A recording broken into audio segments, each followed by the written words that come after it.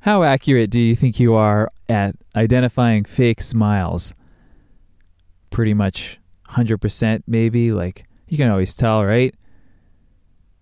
We see fake smiles all the time. The only research I can remember seeing on this, and I think it was just some articles on the internet, so grain of salt, but people were only about 60% accurate.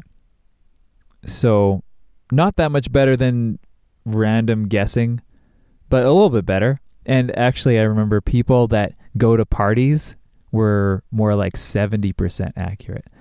So all the folks who just stay home, I shouldn't say just stay home, read, stay home and make a podcast all by yourself, are not as good at guessing. But that research was from photos. In person, I think it's easier to tell. The speed of the smile often gives it away. You know, a little quick smile, you can tell is not real, you know. Like if you get caught looking at someone in the grocery store and they gave a quick smile, a fake smile. So the tip for smile fakers, let the smile spread across your face slowly.